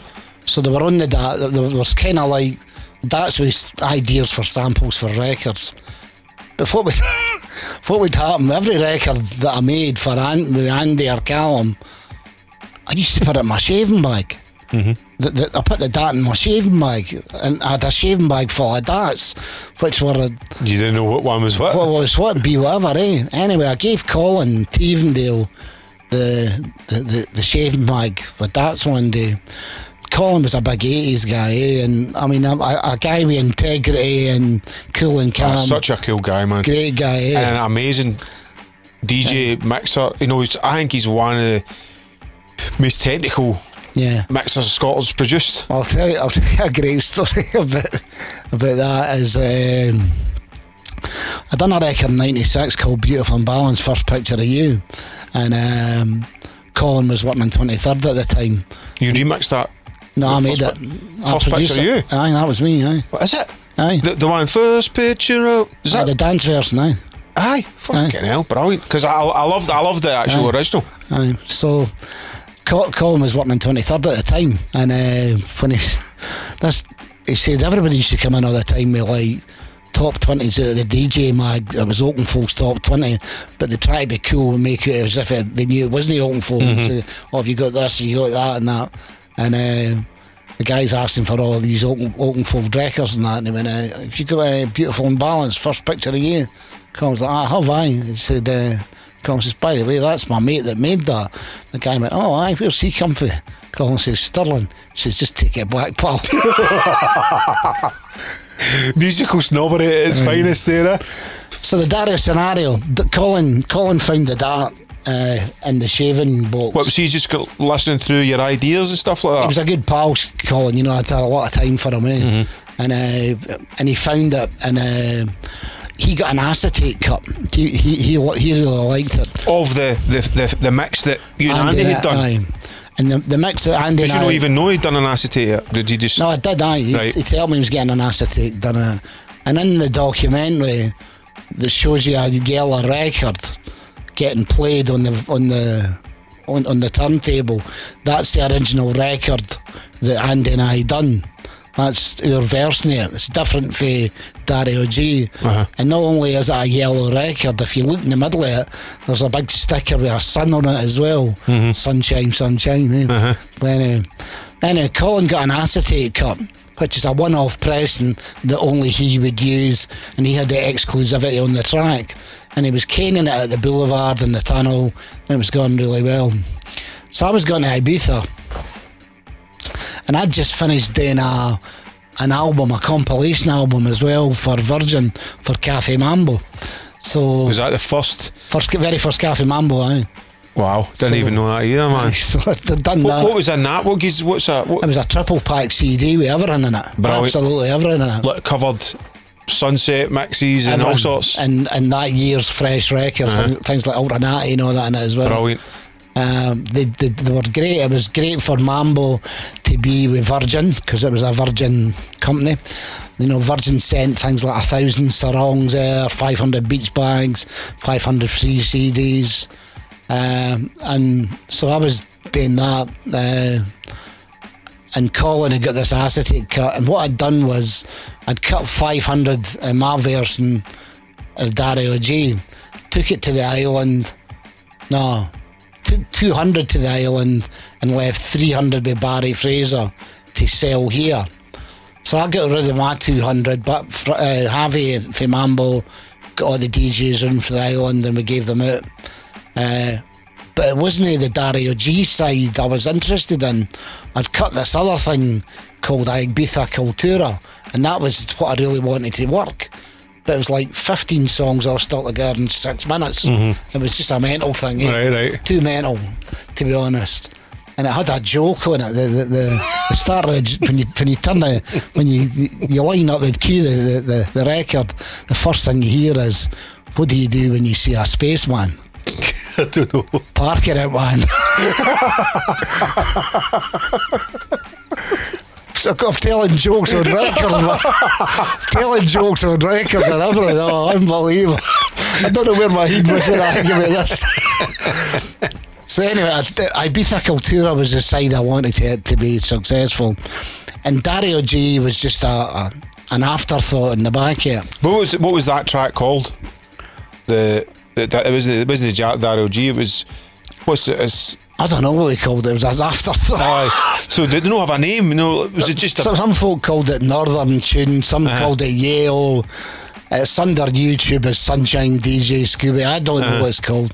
Anyway, you just never had a working title for it, was it? Because it was all about the A side. It was put on as a bead. It was an afterthought, So we got rid of the 200 in Ibiza, and Barry got 300 here. And within 3 days he'd sold a lot out. They were on the vans for Amato and all that. And here's where the conspiracy starts.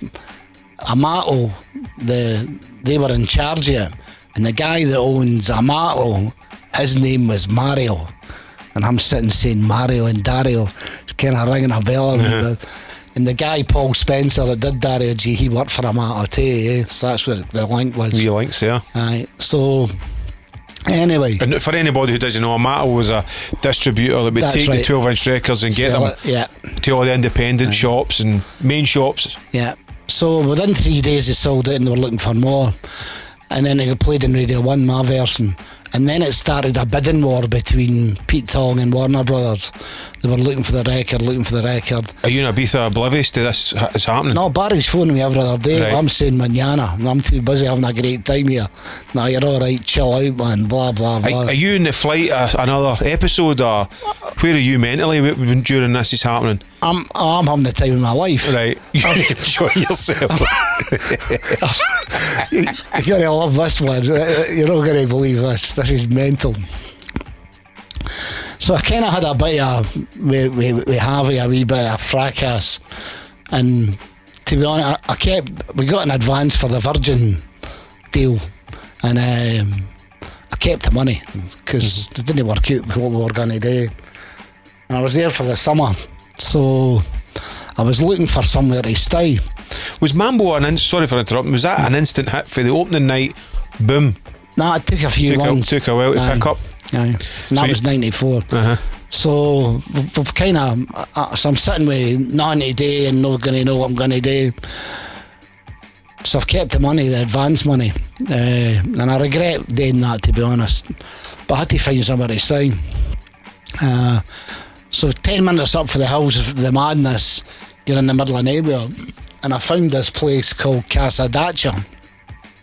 Now there's 2 places in the island to stay that's official.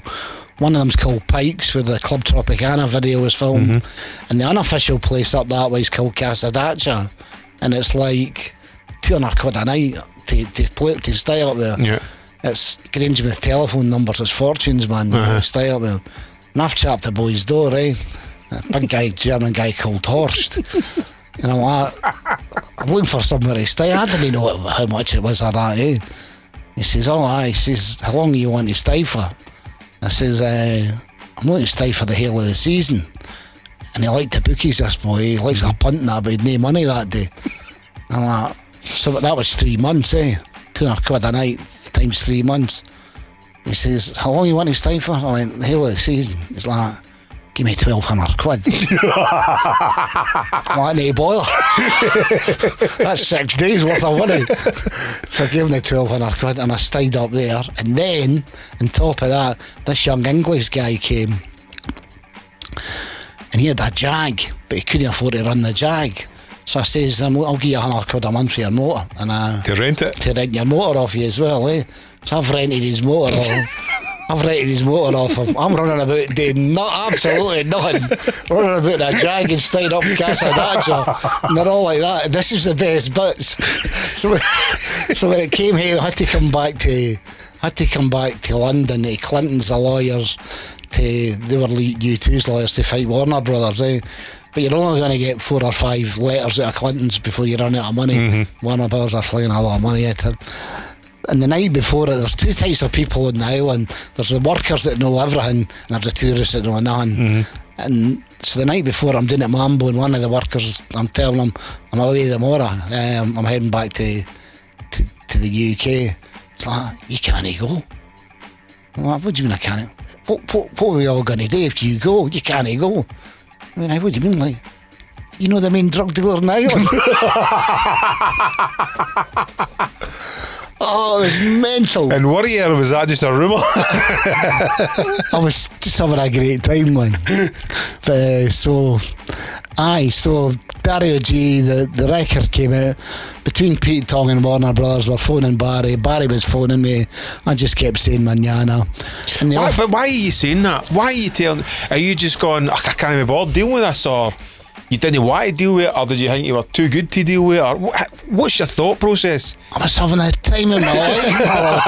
I was going sailing every day. I was on a sailing boat every day. Brilliant. I was having Argentinian barbecues every night on a better spot. My mate stayed, there's Cafe Del Mar and Mambo, there's a block of flats, and he stayed in a thing called the Attico, which was right at the very top, where the best view out of all of them, with a huge barbecue on it, making Argentinian barbecues every night, just sailing, driving a Jag, snacking bubs. I was DJing for an hour and getting 600 quid for an hour's work. I didn't want to come home, man. I was quite happy. There was nothing dragging me back to this climate. No even a major record deal. Anyway, in hindsight, I wish Dario G were the very best. I'll tell you what was strange. He was up in the food bar a couple of months ago. I'm face turning. Me and Gary wrote the book. We before the book came out, we know wee Tracy has got up there, eh? Mm-hmm. And thought we'll give him the book to see what he thinks, eh? Oh, he didn't even take the book, eh? He was really uncomfortable about it, eh? How was he playing at the... Playing at the food bar. Mm-hmm. But I mean, again, just to explain what happened, so they couldn't get hold of you. Oh, they were trying to get hold of me through Barry. And you were just like, I'll speak to you tomorrow. Tomorrow never came. No. And then they've took your track and just went to Dario G, do something like that, mate, for us. Aye. That's basically... I never had the copyright. Because it was a sample. It was Warner Brothers had the copyright, and Warner Brothers brought it out. So they owned the copyright. They just went and somebody tidied it up. But they did offer me a point on the record, which I would have got 80 grand for if I'd taken it as a thank you for the idea. So they even did recognise that it was you? No, they offered me a point in the record, but I came back like, no compromising my integrity. Who the heck they are? Fucking, I'm not getting bought with a point. Go left it done. Oh man! And so, was there a legal battle as well? Did you raise legal action? 4 or 5 letters, but I couldn't afford it. It's just crazy, Aye. And they were Warner Brothers, the mighty Warner Brothers. You've no chance against fighting them. That's just organised. I think it made £5.5 million or something like that. I mean, it was just in every TV show, every compilation. And that's just all came from just one of your ideas of streaming so many things together, Hill Street Blues and that sample. And listening back to the two, did they took obviously the idea of the sample, but did they take the sort of other elements, like the Hull Street Blues elements, They did, aye. If with you the look, piano the piano was and stuff. there, aye. I got a musicologist report that said it was very similar. Not enough to be, but I mean, what they done was really polished and very slick. I mean, what we done was rough. It was only done in 2 hours, but yours was banging. Yours was really banging, eh?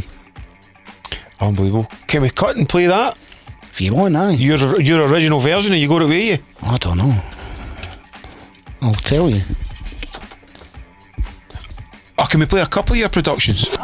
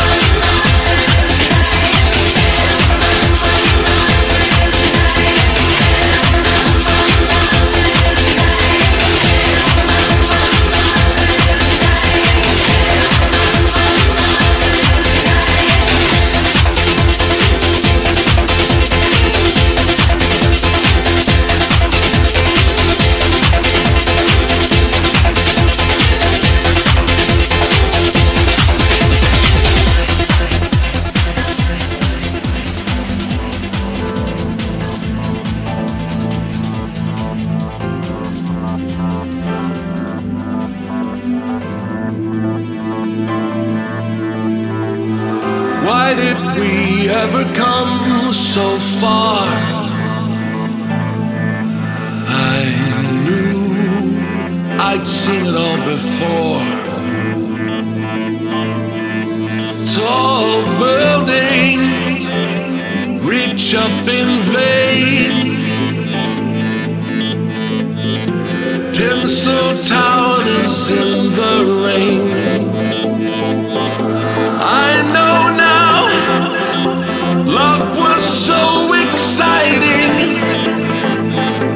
Tinsel town in the rain, all men and women.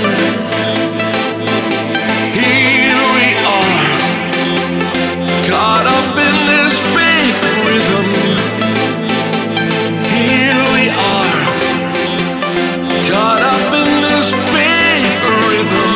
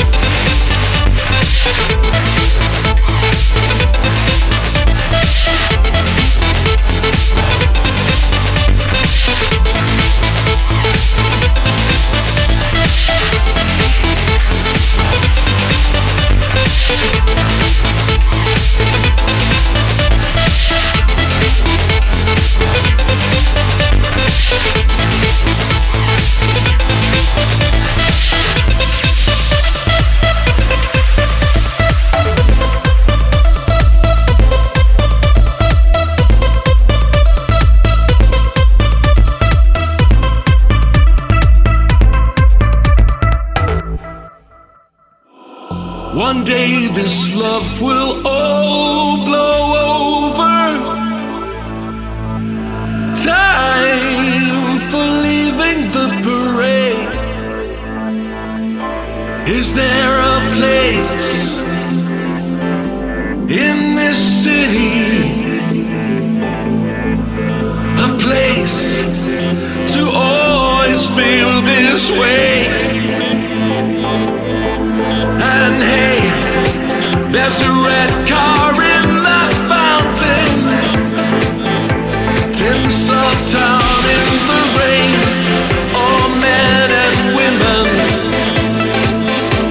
Here we are, caught up in this big rhythm. Here we are, caught up in this big rhythm.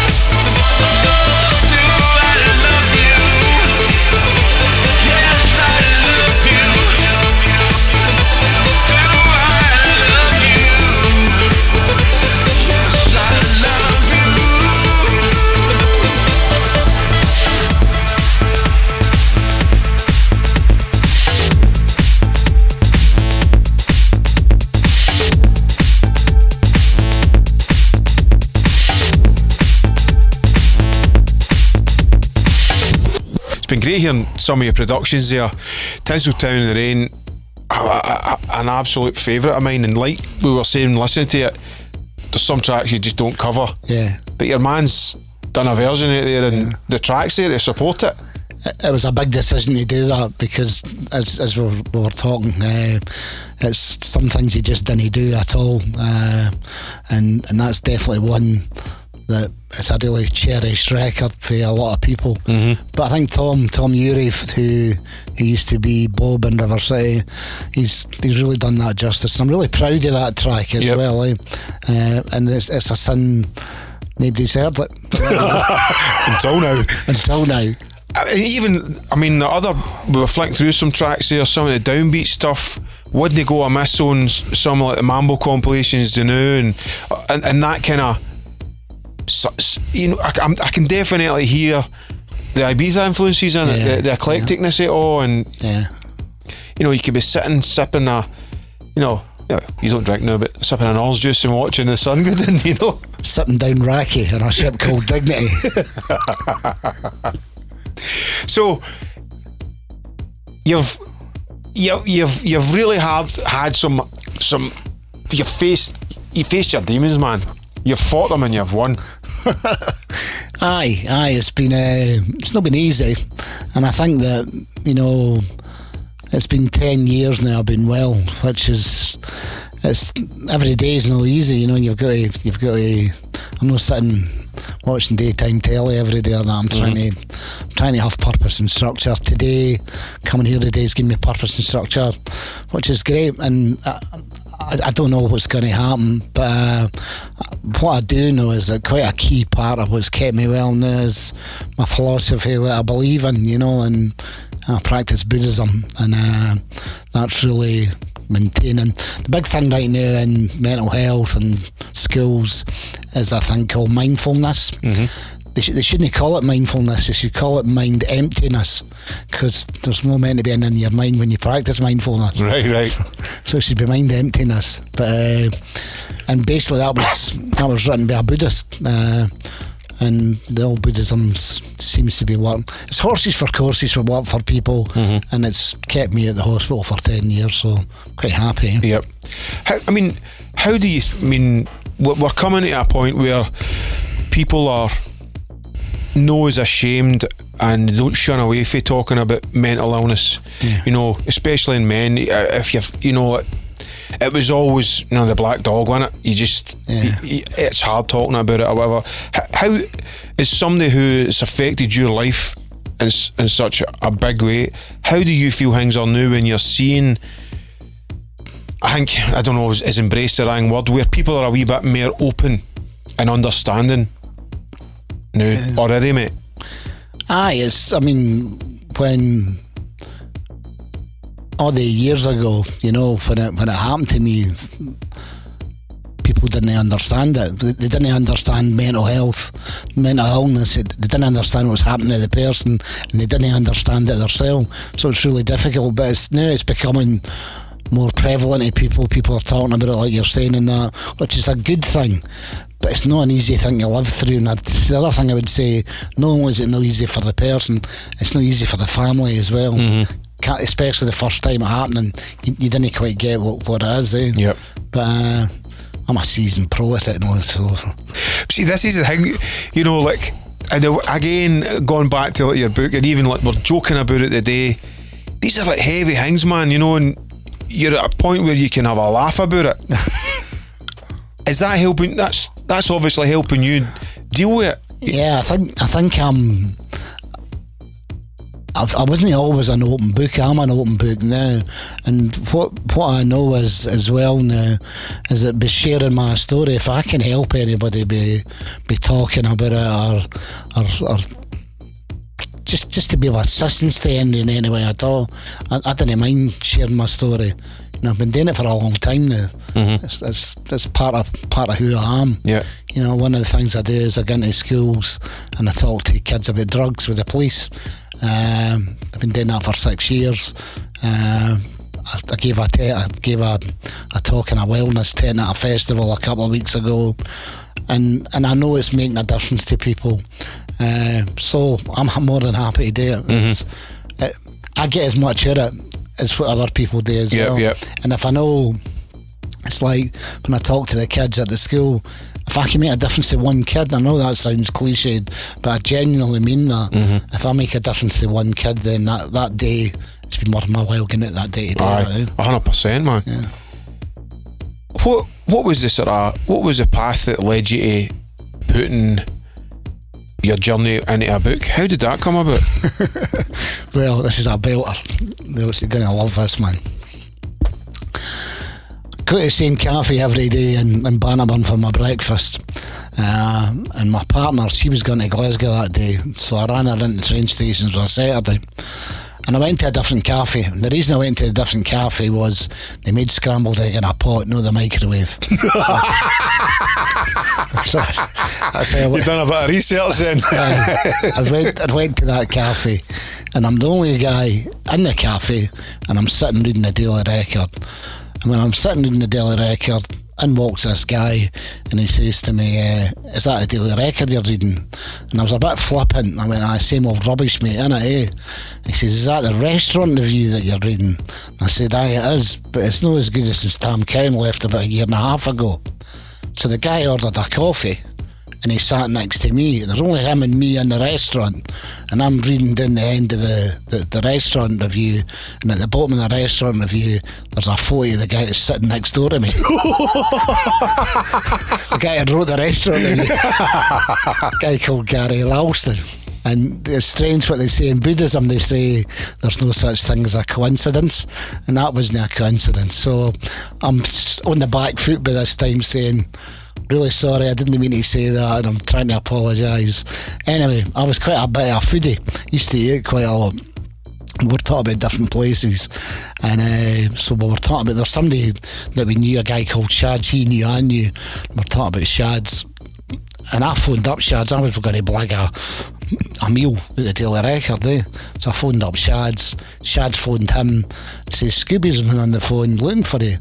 Now, Gary's no face, he's Station Sterling, but he's no face Sterling originally. And Gary's like, who's Scooby? And Shad's like, it's worth a dinner. Just definitely worth a dinner.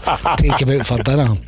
So we done our first restaurant review at the Bridge Street Kitchen in Dollar, and I got 28 or 30, which was great.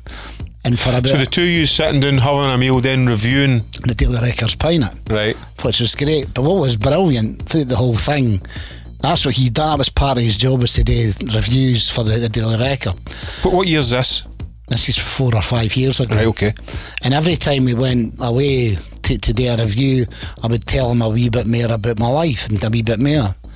But what was great about it, I got to go twice as much as everybody else, because one week I was Scooby and the next week I was Stuart.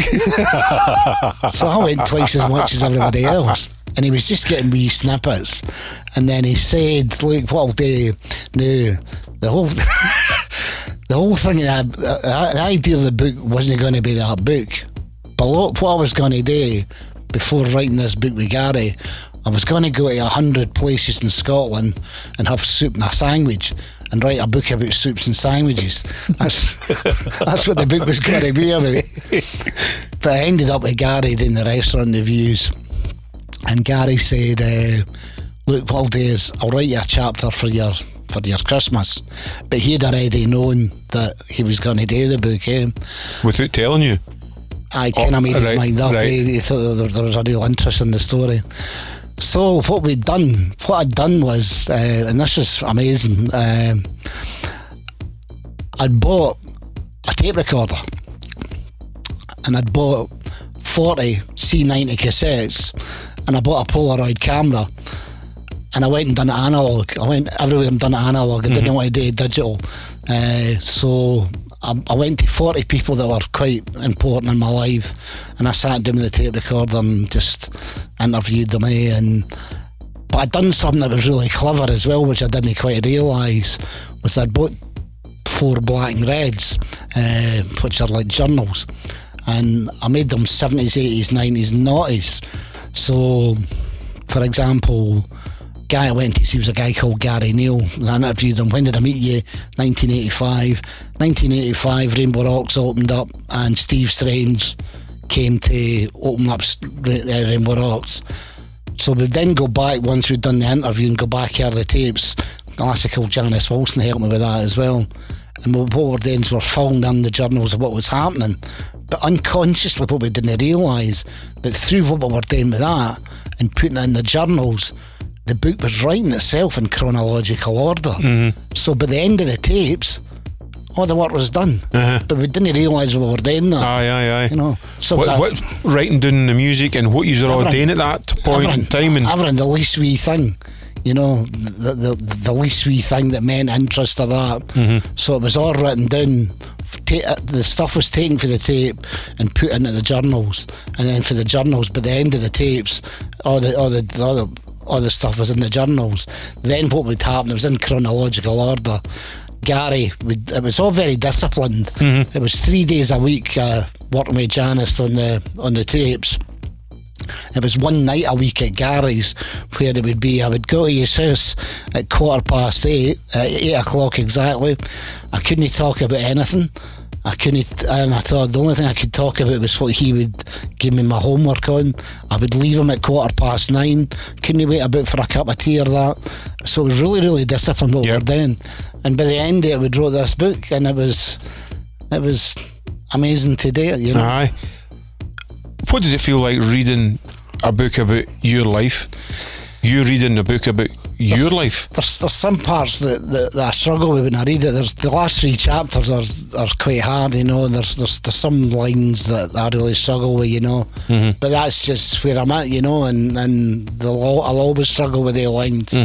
But on the whole, you know what, and I'm not being, I just can't, when I read what it's like, it's my legacy, you know. I've left a legacy now, and I didn't, until we wrote it all I didn't quite realise I'd done all that, to be honest. But now I see it and read it how it is. It's great. It's had 55 5-star reviews on Amazon. Brilliant. And it, I mean, I love watching documentaries about music. I love reading biographies, autobiographies and all that. And when that came up, although I didn't know you, I'd heard wee snippets here and there for like people we both are friends with and folk in the scene and stuff like that. So it was great to kind of hear your story coming for you, no like Chinese whispers. You know, like back in the day, and I'd hear things like, "Hear the bad guy Scooby? He's lost it, too much acid, or he's done this," and I'm going, "What's this guy about? Was he mad? Is he, you know, what's happened here?" Right. But you just get these wee snippets. It was just great to get your story by you. No, like another DJ going, "Yeah, you know, like, you heard this or whatever kind of thing." You know, I was getting like the full kind of story. And what we'd done with the other thing, it was a soft book. We could have taken pot shots at a lot of people, to be honest, but we didn't do that. Gary's a journalist for 30 years. He understands the libel law, the whole thing, you know. It's quite soft. Because it can be and is a cruel industry, innit? Oh, yeah. And I'm sure that there's loads of horror stories there, sort of thing, but I like it. It'd have been a different kind of book, wouldn't it? Yeah. But I don't know, maybe that's part 2. I'm really proud of it. I think it's been great, and I think the last 3 chapters shows that you can turn it a bit, you know, and that's really important. That I've came such a long way from what I was to what I am now, and it's, you know, for me it was about saying to people there's hope for everybody. You know, if I can be to where I was and I can turn it about and still have a smile on my face, and then there's hope for everybody, really. That's it, man. And how did the documentary come about? Did the guy David read your book, or no? Did you meet him in a cafe? And no, Gary had, about a year before I'd met Gary, being a sports reporter for a Daily Record, he was sent with the record to America, to a guy called Graham Albury, who was a cyclist, an Olympic cyclist. He was going to do a thing called Battle Mountain, where it's to do with cycling. He was going to break the world record for it, and the record had sent Gary to go and check this. Anyway, when he was at Battle Mountain with Graham Aubrey, he met this guy who makes films, a guy called David Street. He was there filming the Battle Mountain for Graham Aubrey, and Gary got pally with him, and he's in Battle Mountain a wee bit, and he'd remain pals with him. And I used to sometimes see Gary talking to himself, you know, when we were out, or they're telling him a wee bit more, or showing him some of the stuff for the homework, and he would say, "This should be a documentary. This should be a documentary." And I never thought that. Yeah. And what was mental was that 2 years ago to the day that the documentary went out on the telly, exactly 2 years ago to the day was the first day that I met the filmmaker. So 2 years ago, and it came out on that day that I met him. And when Gary was telling the story, the filmmaker's like, "This is bullshit. It's got to be bullshit." He just wasn't believing it. Believing anyhow. But the more he got to know, and he was sensational. Hey, what do you think? What do you think? This is bullshit. and we got to make the documentary. We went to Ibiza, done a wee bit in Ibiza, and so it was great. And to meet yourself for the first time, it was great to do that as well. And I've just feel really blessed. And I don't know what's going to happen. I haven't got a Scooby what's going to happen next, to be honest. We'll just need to wait and see. But you must have had some great feedback for, you know, about as are people, your book and the documentary, people will be coming out your past that you've maybe not seen for years or spoke to, and they're just like, it was great to hear about or read about. Is that happening? The response has been amazing, really good. But I'm just, there's a thing in my philosophy. It's about trusting in the universe, you know, and just putting it out there and see what's going to happen next, and that's all I can do. Really. It feels the last 10 years, you know, if I think about where 10 years ago I was locked up in a psychiatric unit, and in 10 years, 7 years ago I went back into the recording studio with Andy, you know, and that was a huge thing for me to do, and everybody was shitting themselves when that happened. Because you were saying that might trigger you. Going on. So 7 years ago I done that. We started writing the book. We've done a documentary. I've done a festival 2 weeks ago. I don't know what's going to happen next, but I just know it'll be in the universe and something's going to happen. You're enjoying the ride? I'm enjoying the ride. I suppose we've got to give props as well to Paul Martin, Double Vision, who had the video exactly, footage, the evidence. Aye. It was what I was actually saying to Paul. I spoke to him the other day, and I said it was great finding, you know, like seeing the pictures of you at that time DJing, jumping about the crowd. Yeah. You know, and Paul was saying he really spent a lot of time digging through his footage to find on him. Yeah, he did. He basically, maybe you should tell the story how Paul started it. Aye, it was a great story. I didn't know this till a couple of weeks ago. Paul was a Status Quo fan, and he went this previous summer to the First Love at the Plaza. He went on holiday to Tenerife or something, and he bought a video camera, just a wee tiny handheld video camera, but he heard there was a rave coming up, and he wanted to see what that was all about. Anyway, he bought 4 flight cases, which and he racked up at the door of the Plaza with his wee handheld camera in it, and a big massive carry and the rest of the flight cases. And he filmed all the plazas, and that was the start of his career, really. And it was, man, and a lot of it is shown, and it's great seeing the footage for back then. It's, you know, it's the closest thing we'll get to time travelling, isn't it? But you know what, honestly, and I was trying to explain this to Paul Mallorca, what he's sitting on there is dynamite. Oh, aye. Because nobody else has got it. It's the history of Scottish dance music. Exactly. And as the years go by, it's only going to get more valuable. Yeah. What I like about it, and what I like about all Paul's videos, is he never went in to film the advertisement. He just went in and became one of the ravers and filmed the night as it happened. That's right. And if you watch his stuff, the stuff, you know, he's not just got 30 minutes a night, he's got 4, 5, 6 hours, 7 hours a night. He's there from the start to the finish. By the way, till the drink runs out and he's kicked out. Hardcore. But listen, it's been absolutely amazing talking to you, Scoobs, man. It really has. Pleasure, man. And should we finish with maybe some of the newer stuff that you're... Aye. Is there a couple of tracks that you'd like to play? Or there's two. There's a thing. The first thing I'd like to play, it's a wee project that we're doing now. It's called Leap of Faith, and it's called 38.98. That's the name of the track.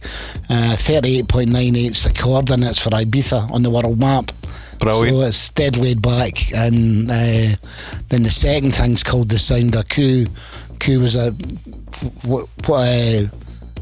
nightclub in Ibiza years and years ago, and it's dead 70s disco. So it's two different styles, but really nice. So Ibiza's still very much on your influence and radar? Season finishes the 13th of October. I'm going the 16th of October.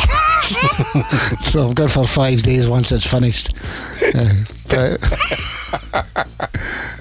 Well, I wish you all the best in your journey, man. Pleasure, and man. Thanks again for talking to us. Stay gliding.